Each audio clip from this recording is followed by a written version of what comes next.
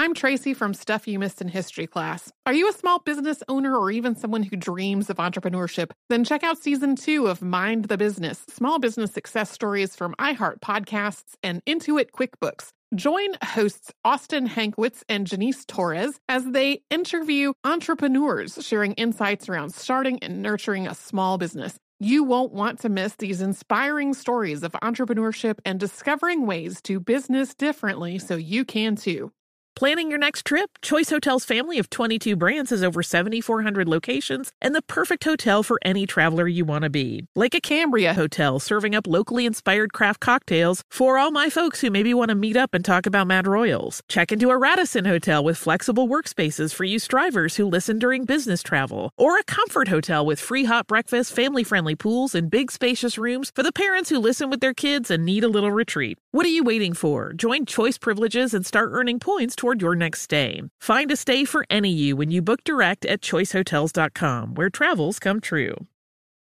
What does every grocery store aisle now have in common? Products that come in paper packaging. And not just the obvious ones like cereal boxes and juice cartons. From beauty products to boxed water, there are more opportunities to go papertarian than ever before. So why should you? Because paper comes from a renewable resource and can be recycled up to 7 times. Simply put, it's the smart choice for the environment. And it turns out the easiest choice for you. Learn more at howlifeunfolds.com/papertarian. When you think about the future, what kind of technology do you envision? Whatever the future holds, artificial intelligence will undoubtedly be at the heart of it all. Join Graham Class as he hosts Season 2 of Technically Speaking, an Intel podcast, and hear from the minds transforming healthcare, retail, entertainment, personal computing, and more with the help of AI. Tune in every other Tuesday and explore the latest technology that's changing our world today and creating a more accessible tomorrow. Listen to Technically Speaking, an Intel podcast on the iHeartRadio app, Apple Podcasts, or wherever you get your podcasts. Hello, everybody. We are doing something slightly different for our classic this Saturday. I really wanted to share our previous episode on Mary Seacole and the Crimean War because it's a really frequent listener request, and it's from far enough back in the archive that it's also pretty short by the standards of our show today. But it also makes several references back to another past episode, Jon Snow's Ghost Map, which is also a frequent listener request and also not quite up to the length that our shows today tend to be. So today we're having a Saturday double feature. We will have Jon Snow first and Mary Seacole second. Happy Saturday! Welcome to Stuff You Missed in History class from HowStuffWorks.com.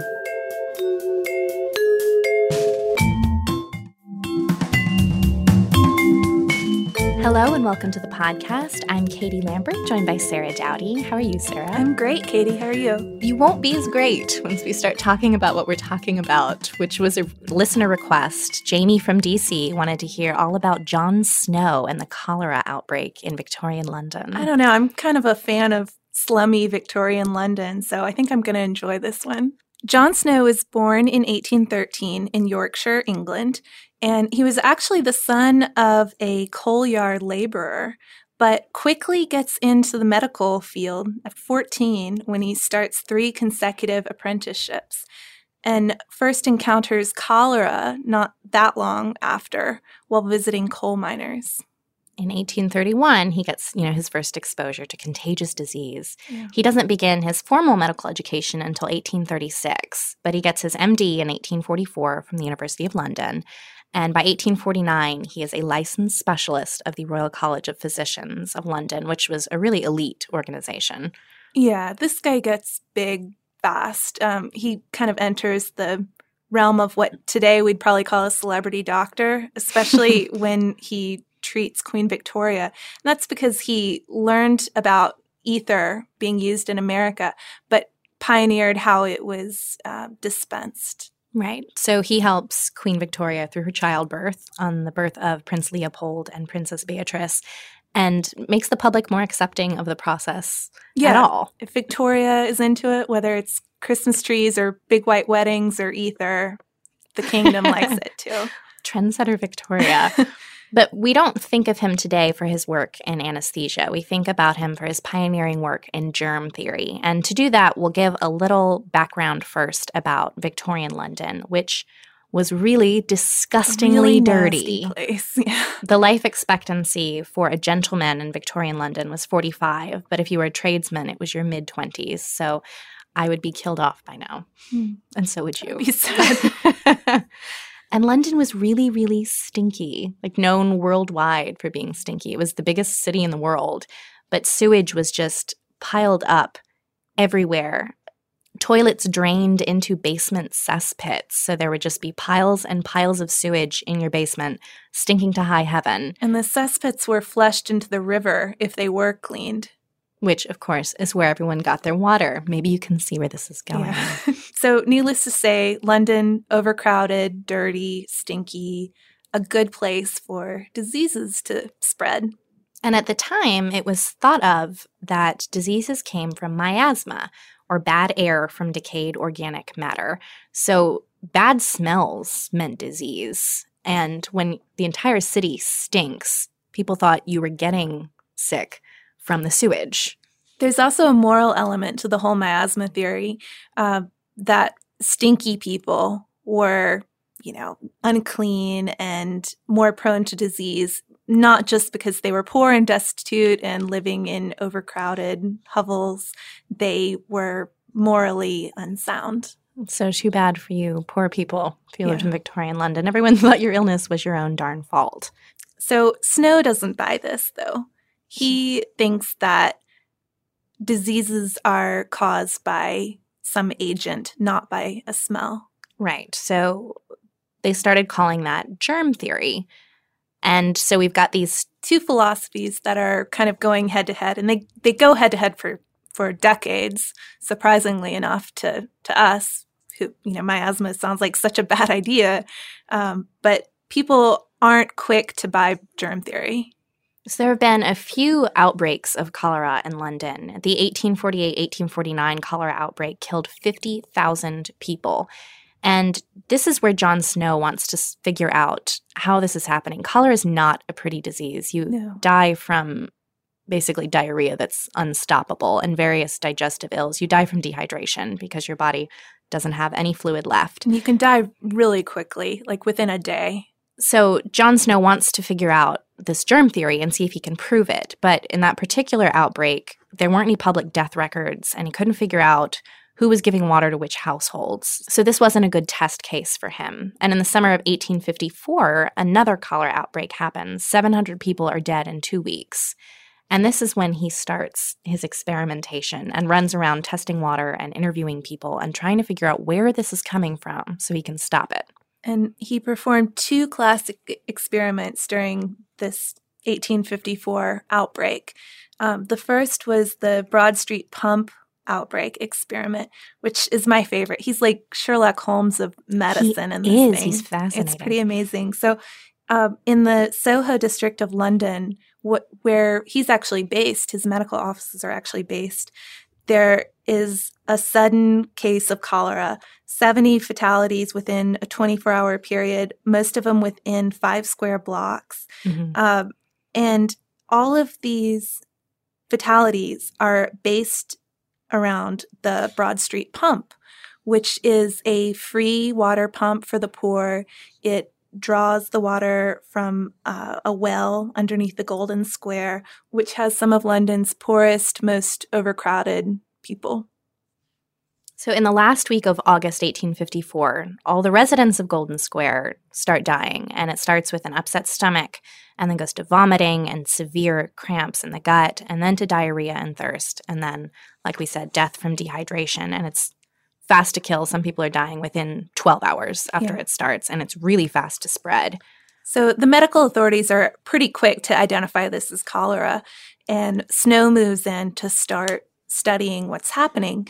And he takes a really multidiscipline approach. He looks at water samples and sees, what he can find in the water. But he also starts looking at the maps of London Dead, or the weekly statistics about who's dying of cholera in London, looking for geographical patterns. And he draws a ghost map that showed a correlation between cholera cases in this neighborhood and the Broad Street Pump. Basically, if you lived within walking distance of the Broad Street Pump, if that was your nearest water source, you were very likely to come down with cholera. And it's really intense. You can find a bunch of them online of the ghost maps, but they're just black lines everywhere showing people dying. They're very disturbing, little stacks of black lines. And you'll see the pump location, and the houses immediately adjacent to the pump just have these huge stacks of black lines coming from them.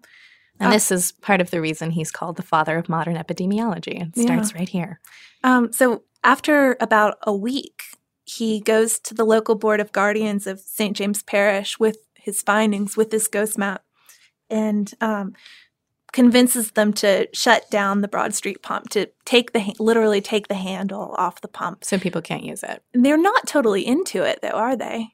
No, they're still thinking about the whole miasma thing. So they're engaged in this pursuit to spread lime all over the streets because that'll kill the smells, and surely that will kill it. But they decide, okay, guy's convinced. Yeah. So let's go ahead and take the pump handle off. And surprise, surprise, the outbreak ends.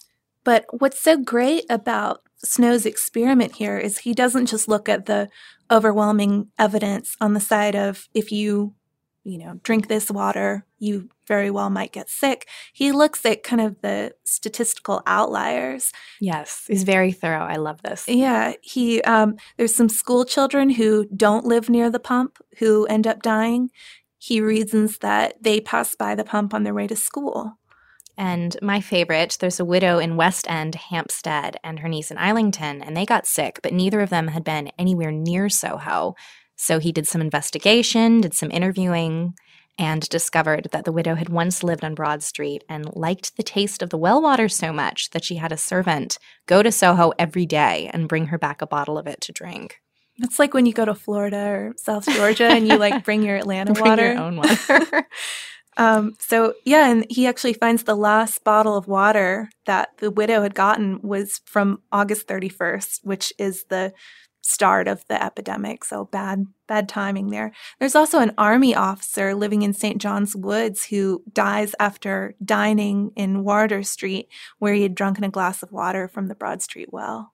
And he also, in his thoroughness, looks at the people who didn't get sick. So the people at the Poland Street workhouse are just around the corner from the Broad Street pump. So, I mean, if you're thinking about it, they should have been sick, but they weren't. And so he went and looked into that, and that's because the workhouse had its very own water source. They weren't using the Broad Street pump. And that's also a good case against the miasma theory. These people are in the workhouse, they're dirty, they're more likely to be morally suspect. Morally corrupt. Sorry, y'all. But here they are, safe from cholera. Also, the Broad Street Brewery, which right down the street from the pump. No deaths because the workers are given a daily beer allowance, so they don't need to drink water. I feel like there's a lesson in there somewhere for my bosses. He also has the help of Reverend Henry Whitehead, who's the vicar of St. Luke's Church. And Whitehead actually wasn't originally on his side. He thought the outbreak was caused by God's intervention. And he started a report to prove it. But it actually only ended up confirming John Snow's study. But he was man enough to come to admit it. To Snow and admit, my research is the same as yours. And he actually helped Snow track down the source of the local outbreak. A sick child at number 40 Broad Street, right near the pump, had his diapers washed, and the water was dumped into a cesspool. It was only a few feet away from the well. And after the child died, no more diaper pail water had been dropped in that cesspit, so people stopped getting sick. Yeah.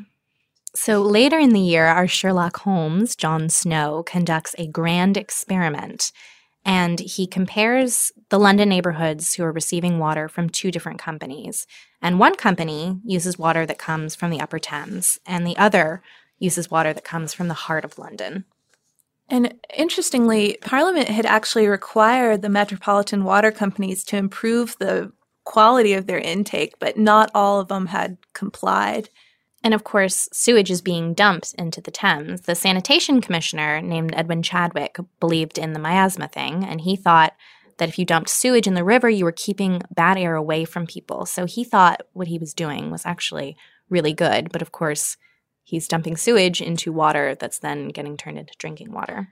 But this dual water company thing kind of presents the perfect opportunity for an experiment for Snow, because the companies were rivals and had at one point competed head to head. So some houses had mains from one company while their next door neighbor had a main from the other company. So essentially you had this controlled experiment. Everything was the same in this neighborhood except for the water, where they got their water from.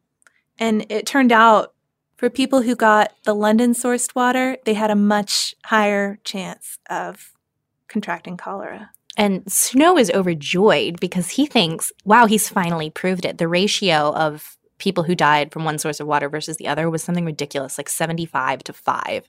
I mean, if that's not proof, what is? And he suggests intervention strategies to control epidemics, and thinks that he's proven that contaminated water is what gets people. But it didn't seem to stick. No, people are still stuck on the miasma theory. And sadly, it's not really until the 1880s when germ theory is, golden. People go with that. When the causative organism of cholera, Vibrio cholerae, is actually finally understood. So when John Snow died in 1858, people still thought it was miasma, and no one accepted all the things he'd worked out so hard. Chadwick was still suggesting ridiculous things. At one point, he was quoted as saying, "All smell is, if it be intense, immediate acute disease." And in the 1890s, he suggested bringing down fresh air from places like the Eiffel Tower and distributing it to Katie citizens. and I were discussing how that would actually be done. Like, how do you catch the air and then distribute it like a ration? I can't ask Mr. Chadwick. The Great Stink of 1858, which is my favorite name of anything that has ever happened ever, is what starts to change things, because this summer was incredibly hot and sewage was everywhere in London. The flush toilets were overflowing the basement cesspits, which were going into the street drains. And I mean, it was so bad no one wanted to be in the city. It was so horrible. The people in the House of Commons were draping their curtains and soaking them in chloride of lime just so they wouldn't be smelling the sewage. And so a committee was set up to figure out how to fix the stink. And this is where the modernization of the sewage system in London started to happen.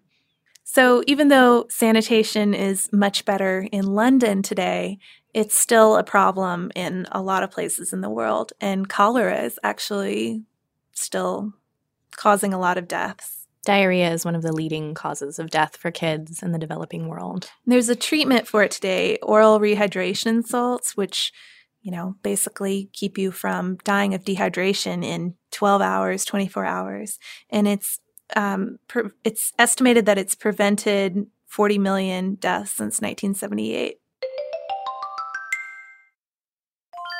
I'm Tracy V. Wilson from Stuff You Missed in History Class. Did you know small businesses make up 99.9% of all businesses in the United States? The world is powered by entrepreneurs, and if you're a small business owner or even someone dreaming of starting your own business, then you'll want to check out Season 2 of Mind the Business, small business success stories from Ruby Studio, from iHeartMedia, and Intuit QuickBooks. And every episode, hosts Austin Hankwitz and Janice Torres talk to entrepreneurs about how they've grown from the lessons of launching and nurturing a small business and how they have found success being their own boss. From the excitement of first starting out to finding the right tools and resources to process invoices and payments like QuickBooks Money, you won't want to miss these inspiring stories of entrepreneurship and discovering ways to business differently so you can too. And if you're a small business owner or even someone dreaming of starting your own business, then you'll want to check out Season 2 of Mind the Business, small business success stories from Ruby Studio, from iHeartMedia, and Intuit QuickBooks. Planning your next trip? Choice Hotels has a stay for any traveler you want to be, with 22 brands and over 7,400 locations. Whether you're a business traveler, a family road tripper, someone who wants to seek out history and maybe make your own, or just planning a quick getaway, Choice Hotels has a stay for any you. Like a Cambria Hotel, where you can be a cocktail connoisseur and sip locally inspired craft beverages at downtown locations in the center of it all. This is a fun way to visit cities with a lot of history and a lot of fun in mind. Or a Radisson Hotel, for all our productivity powerhouses out there. With flexible workspaces and on-site restaurants, you'll get the most out of your work trip. You'll get the coffee, the Wi-Fi, and the work done. And we can't forget about comfort hotels. Imagine you're a family road tripper waking up in your big spacious room and then heading down to a free hot breakfast for the entire family, including waffles. So you'll be well fed and ready for the day's adventure, even if that's just relaxing. After that, you're spending all afternoon relaxing by the pool. You deserve it. What are you waiting for? Join Choice Privileges and start earning points toward your next stay. Find a stay for any you. Book directly at choicehotels.com, where travels come true.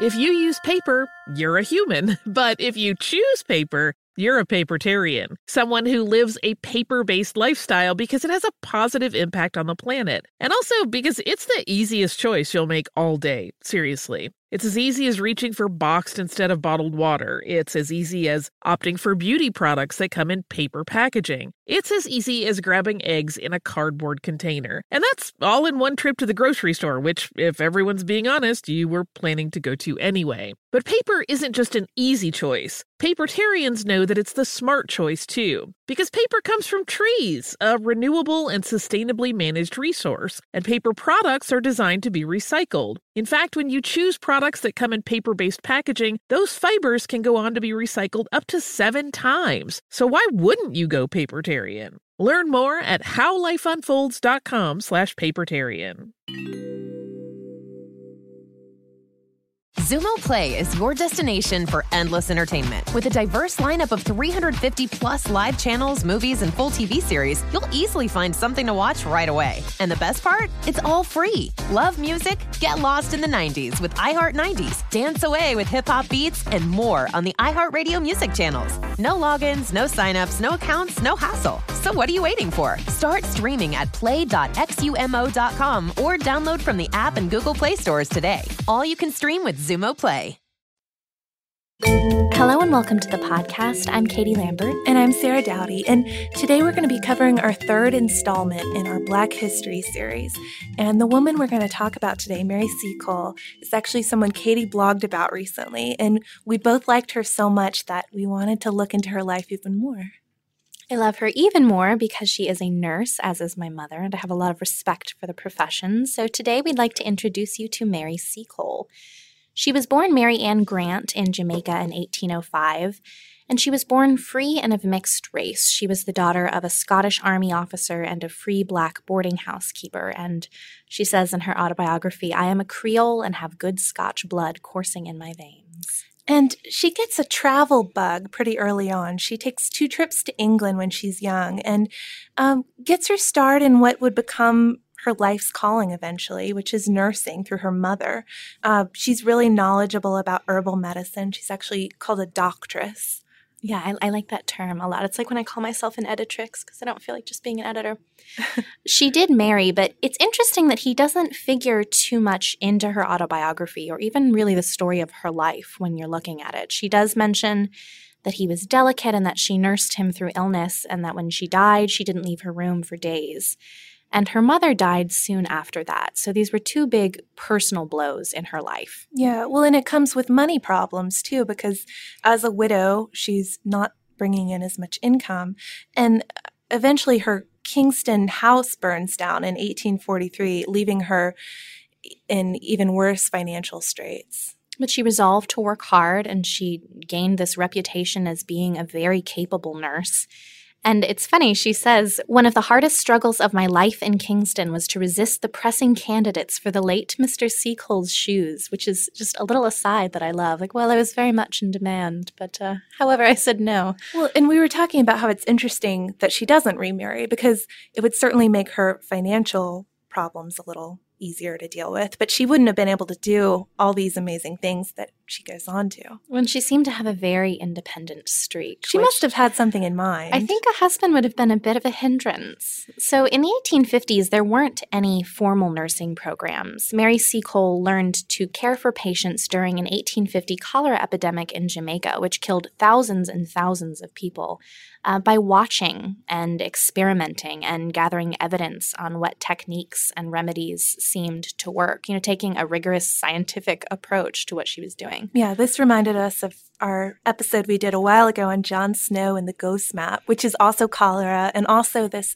very scientific approach to medicine, which is so second nature to how we think of it now. But not in the days of miasma, not in the 19th bad century. air. No, not at all. So she goes off traveling again when she's through with this epidemic, which she really loved to do. And she is, of course, alone, which, horrors for a Victorian woman.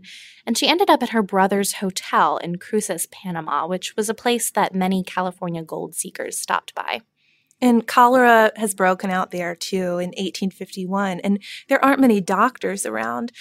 Two important takeaways from her time in Panama: she saves a lot of people and she advances her medical knowledge. She even does an autopsy on a little boy who's died of cholera. She wants to know what the insides look like of someone who's been ravaged by cholera. And she says she learned a lot from that, too.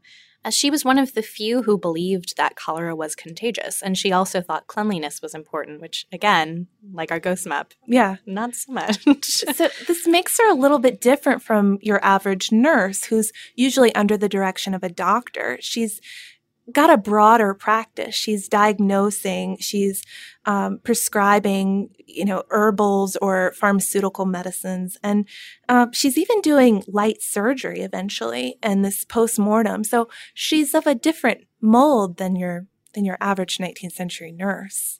And she's extremely talented, but she didn't enjoy her acquaintance with Americans in Panama, and she returned to Jamaica just in time to fight a big outbreak of yellow fever. But when the Crimean War broke out, she was convinced that she'd found her real calling. She wanted to go to the front lines and take care of the men. So we're going to take you on a little detour to understand a bit more about the Crimean War.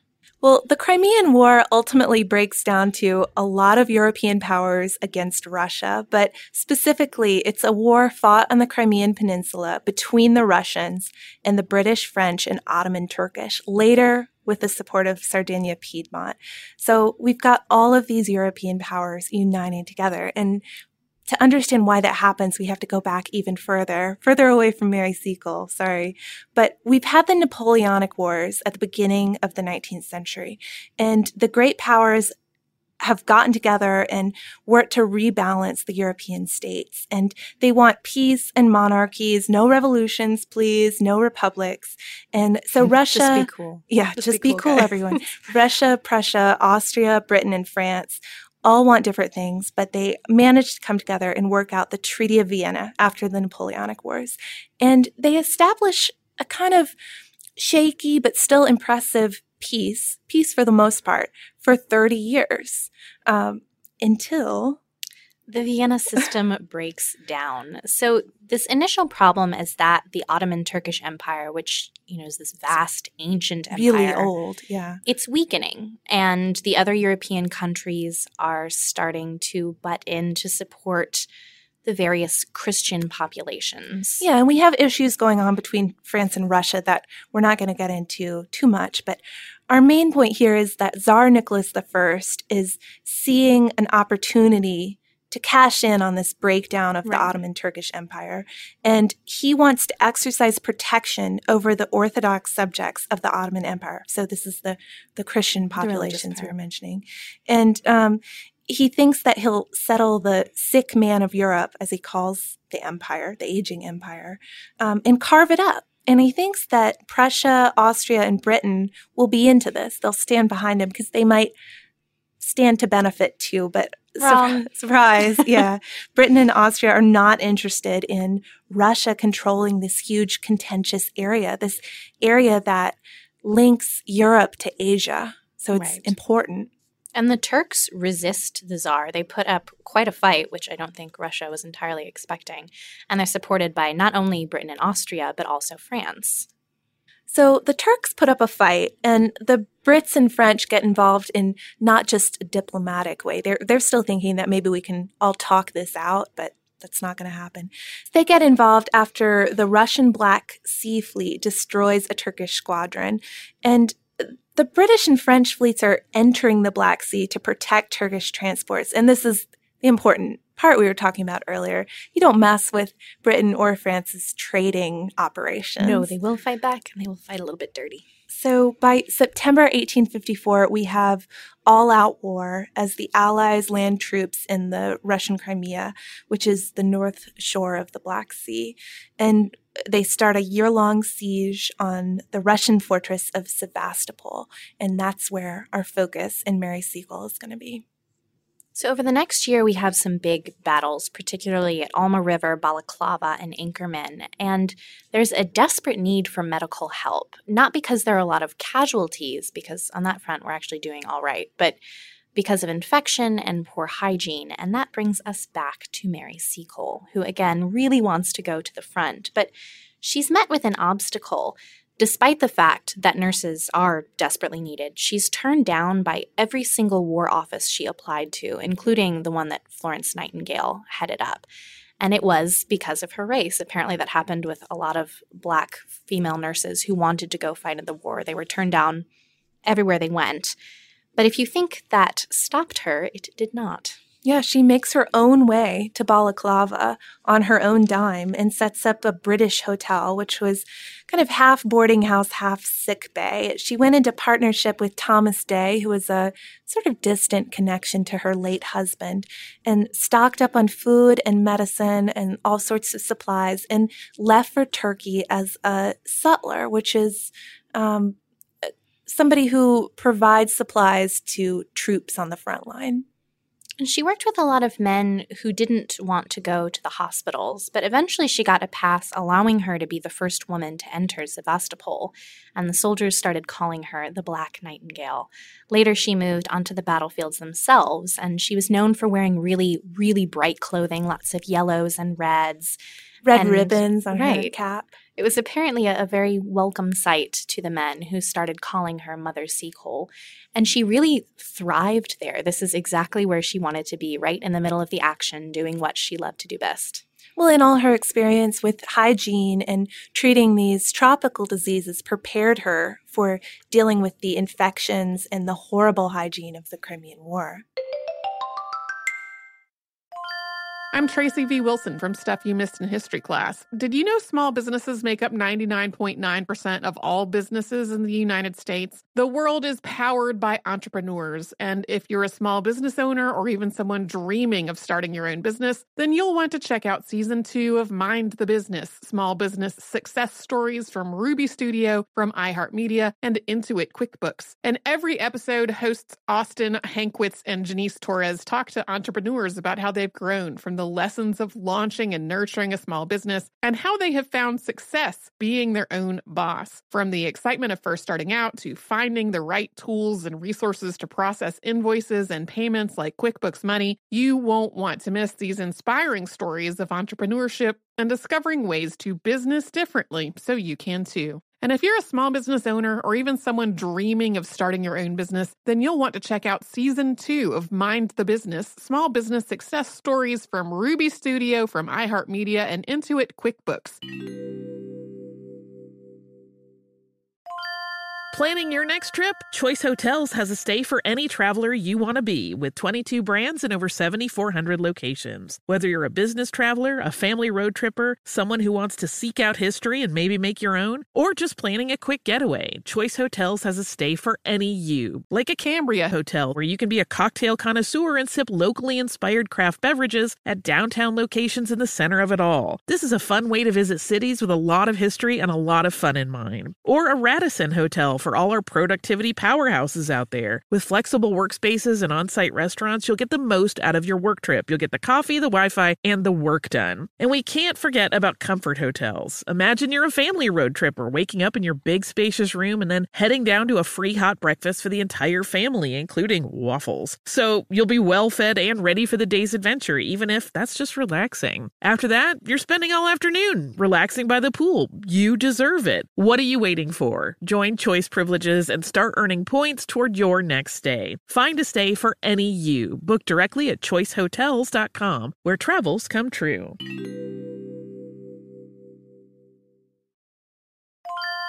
If you use paper, you're a human. But if you choose paper, you're a papertarian, someone who lives a paper-based lifestyle because it has a positive impact on the planet. And also because it's the easiest choice you'll make all day. Seriously. It's as easy as reaching for boxed instead of bottled water. It's as easy as opting for beauty products that come in paper packaging. It's as easy as grabbing eggs in a cardboard container. And that's all in one trip to the grocery store, which, if everyone's being honest, you were planning to go to anyway. But paper isn't just an easy choice. Papertarians know that it's the smart choice, too. Because paper comes from trees, a renewable and sustainably managed resource. And paper products are designed to be recycled. In fact, when you choose products that come in paper-based packaging, those fibers can go on to be recycled up to 7 times. So why wouldn't you go papertarian? Learn more at howlifeunfolds.com/papertarian.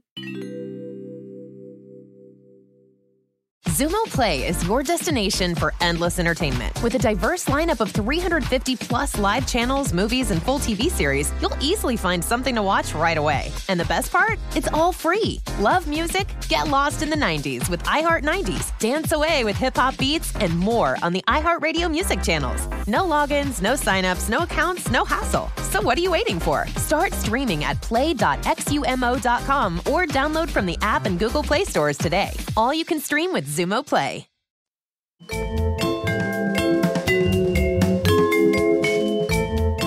But the war ended suddenly, so we know what's been going on with Mary. Let's switch back to the rest of Europe. So by September 11th, 1855, our year-long siege of Sebastopol, the Russian fortress, is coming to an end, and the Russians are forced to evacuate it, and they blow up their forts and sink their ships, and the war sort of straggles on a bit in the Caucasus and the Baltic Sea, but Russia finally accepts preliminary peace terms in 1856 and later signed the Treaty of Paris. There are some important takeaways from the Crimean War. One we got was from the BBC, which said in military terms that this war was a midway point between Waterloo and World War I. Yeah, and that's because you've got the Napoleonic strategies, which, on a side note here, this war was terribly managed on all sides. That's why there's so much disease and so much need for nurses like Mary or Florence Nightingale. But when you have these sort of antiquated military strategies, you also have modern weaponry, armored warships, rifles, at least for the British, intercontinental electric telegraphs, and submarine mines, and war photography, and even war journalism, which is something that it goes without saying now. Yeah, this was the first real media war. There was a Times correspondent, William Howard Russell, who was sending first-hand dispatches from the front line. That's a pretty big deal. We might talk about him in another podcast. But, of course, the Crimean War doesn't sort out Europe's problems. Russia does realize that it better get its act together if it's going to compete on the same level as the rest of Europe. And also, Austria loses Russia's support because they haven't behaved neutral, or they haven't behaved with complete neutrality during this war, not at all. So they've become dependent on Britain and France, which don't end up supporting them through the rest of the century. And consequently, we have Italy and Austria left primed for nation building and ready for unification. So this is the collapse of the Vienna settlement and of 30 years of relative peace. And we end up with this new 6-power system, but that, of course, is also terribly unstable, and Europe re-enters war in 1914, 99 years after the Vienna settlement. Perhaps you've heard of that war. But another takeaway from the Crimean War is the deaths. We've got 25,000 for the British, 100,000 for the French, and up to 1 million for the Russians. And a lot of this was because of disease and neglect. Yeah, not outright battle casualties. No, so what people like Mary Seacole were doing was really important. And after the war, Mary herself came into a lot of financial difficulties. She'd lost money from her war efforts since she did a lot of this on her own. And since part of what she was doing was buying supplies and selling them to people, once the war suddenly ended, she was left with all those supplies and no one to sell them to. She's not totally unappreciated by the Brits, though, and some people, especially those who have seen the service that she provided during the war, want to help her get out of her financial straits. The Brits try to help her raise money to get out of debt. It doesn't go as well as hoped. No, a lot of those fundraising efforts, you throw the charity ball and then it turns out you spent so much money trying to set up the ball. Definitely had that happen before. There's not a lot of money left over to actually give to Mary Seacole. But the publication of her autobiography in 1857 really helped. And Sarah and I think this is the most fantastic title for an autobiography. The Wonderful Adventures of Mrs. Seacole in Many Lands. And part of the reason her book is so notable is because it wasn't a slave narrative. It was the story of a free woman of color who was doing interesting, courageous work in wartime, which, was considered a man's sphere. And she was doing it on her own because she was also a widow who'd chosen. Yeah, as we were talking about earlier, she's chosen to have this single life for herself. When she easily could have remarried. So that makes it different from some of the earlier, 19th century narratives we have from women. The fundraising eventually swings a little more in her favor, too. By the late 1860s, some of the royals in London have gotten involved in raising money and publicity to celebrate Mary Seacole. She died in 1881, and while she was honored during her lifetime, her name dropped out of public consciousness after her death. Now, when you're reading things about her, it's pretty much always a reference to the Black Florence Nightingale. Which is it's kind of a shame. Well, and it wasn't even a competition between the two of them. They did completely different things. Like you were saying earlier, Florence Nightingale did a lot more with bureaucracy. Well, I was reading a piece by Helen J. Seaton, and she was raising the point that it doesn't need to be a competition between them. And people will try to, defend Mary Seacole by saying, oh, she does so much more hands-on stuff than Florence Nightingale. But there is no reason why there shouldn't be room for at least two amazing nurses during the Crimean War. We always have to pit the women against each other. Let's stop doing that. They're completely different. Although supposedly Florence Nightingale wasn't entirely too fond of Mary Seacole's work. But that's a story for another day. So after Mary's short-lived Victorian celebrity, which extends a little bit beyond her death, she really slips into obscurity and doesn't have a major effort to restore her place in history until 1954, which is the centenary of the Crimean War. The Jamaican General Trained Nurses Association decided to name their Kingston headquarters Mary Seacole House. And British recognition didn't come until 1973, but... Which is a bit late. A bit late, yeah. But since then, we've had kind of a movement to revitalize Mary Seacole's image.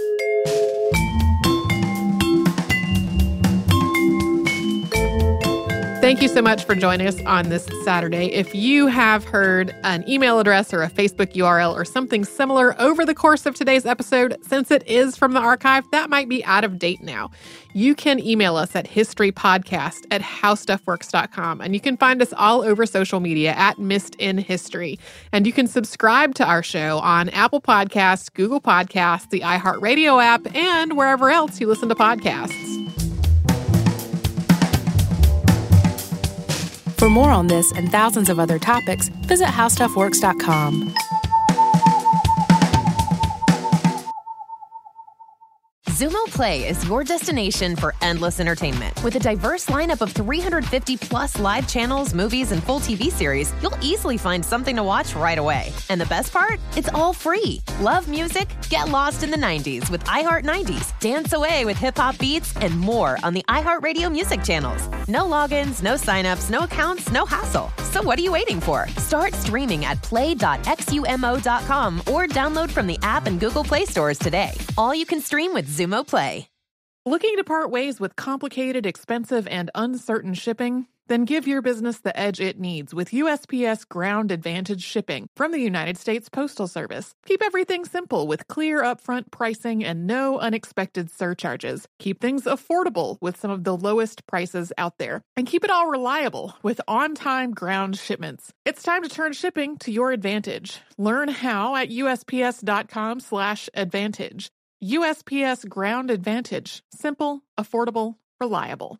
This is Malcolm Gladwell from Revisionist History. eBay Motors is here for the ride. With some elbow grease, fresh installs, and a whole lot of love, you transformed 100,000 miles and a body full of rust into a drive that's all your own. brake kits, LED headlights, whatever you need, eBay Motors has it. And with eBay Guaranteed Fit, it's guaranteed to fit your ride the first time, every time, or your money back. Plus, at these prices, you're burning rubber, not cash. Keep your ride or die alive at ebaymotors.com. Eligible items only. Exclusions apply. Hey, guys. Back at the playground again, huh? Yep. You know what this playground could use? A wine country. Heck yeah. And some waves so we could go surfing. Oh, yeah. Ah, love that. A redwood forest would be cool. I'm in. Ah, ski slopes. Let's do it. Can a girl go shopping? Yeah, baby. Wait. Did we just invent California? Discover why California is the ultimate playground at visitcalifornia.com.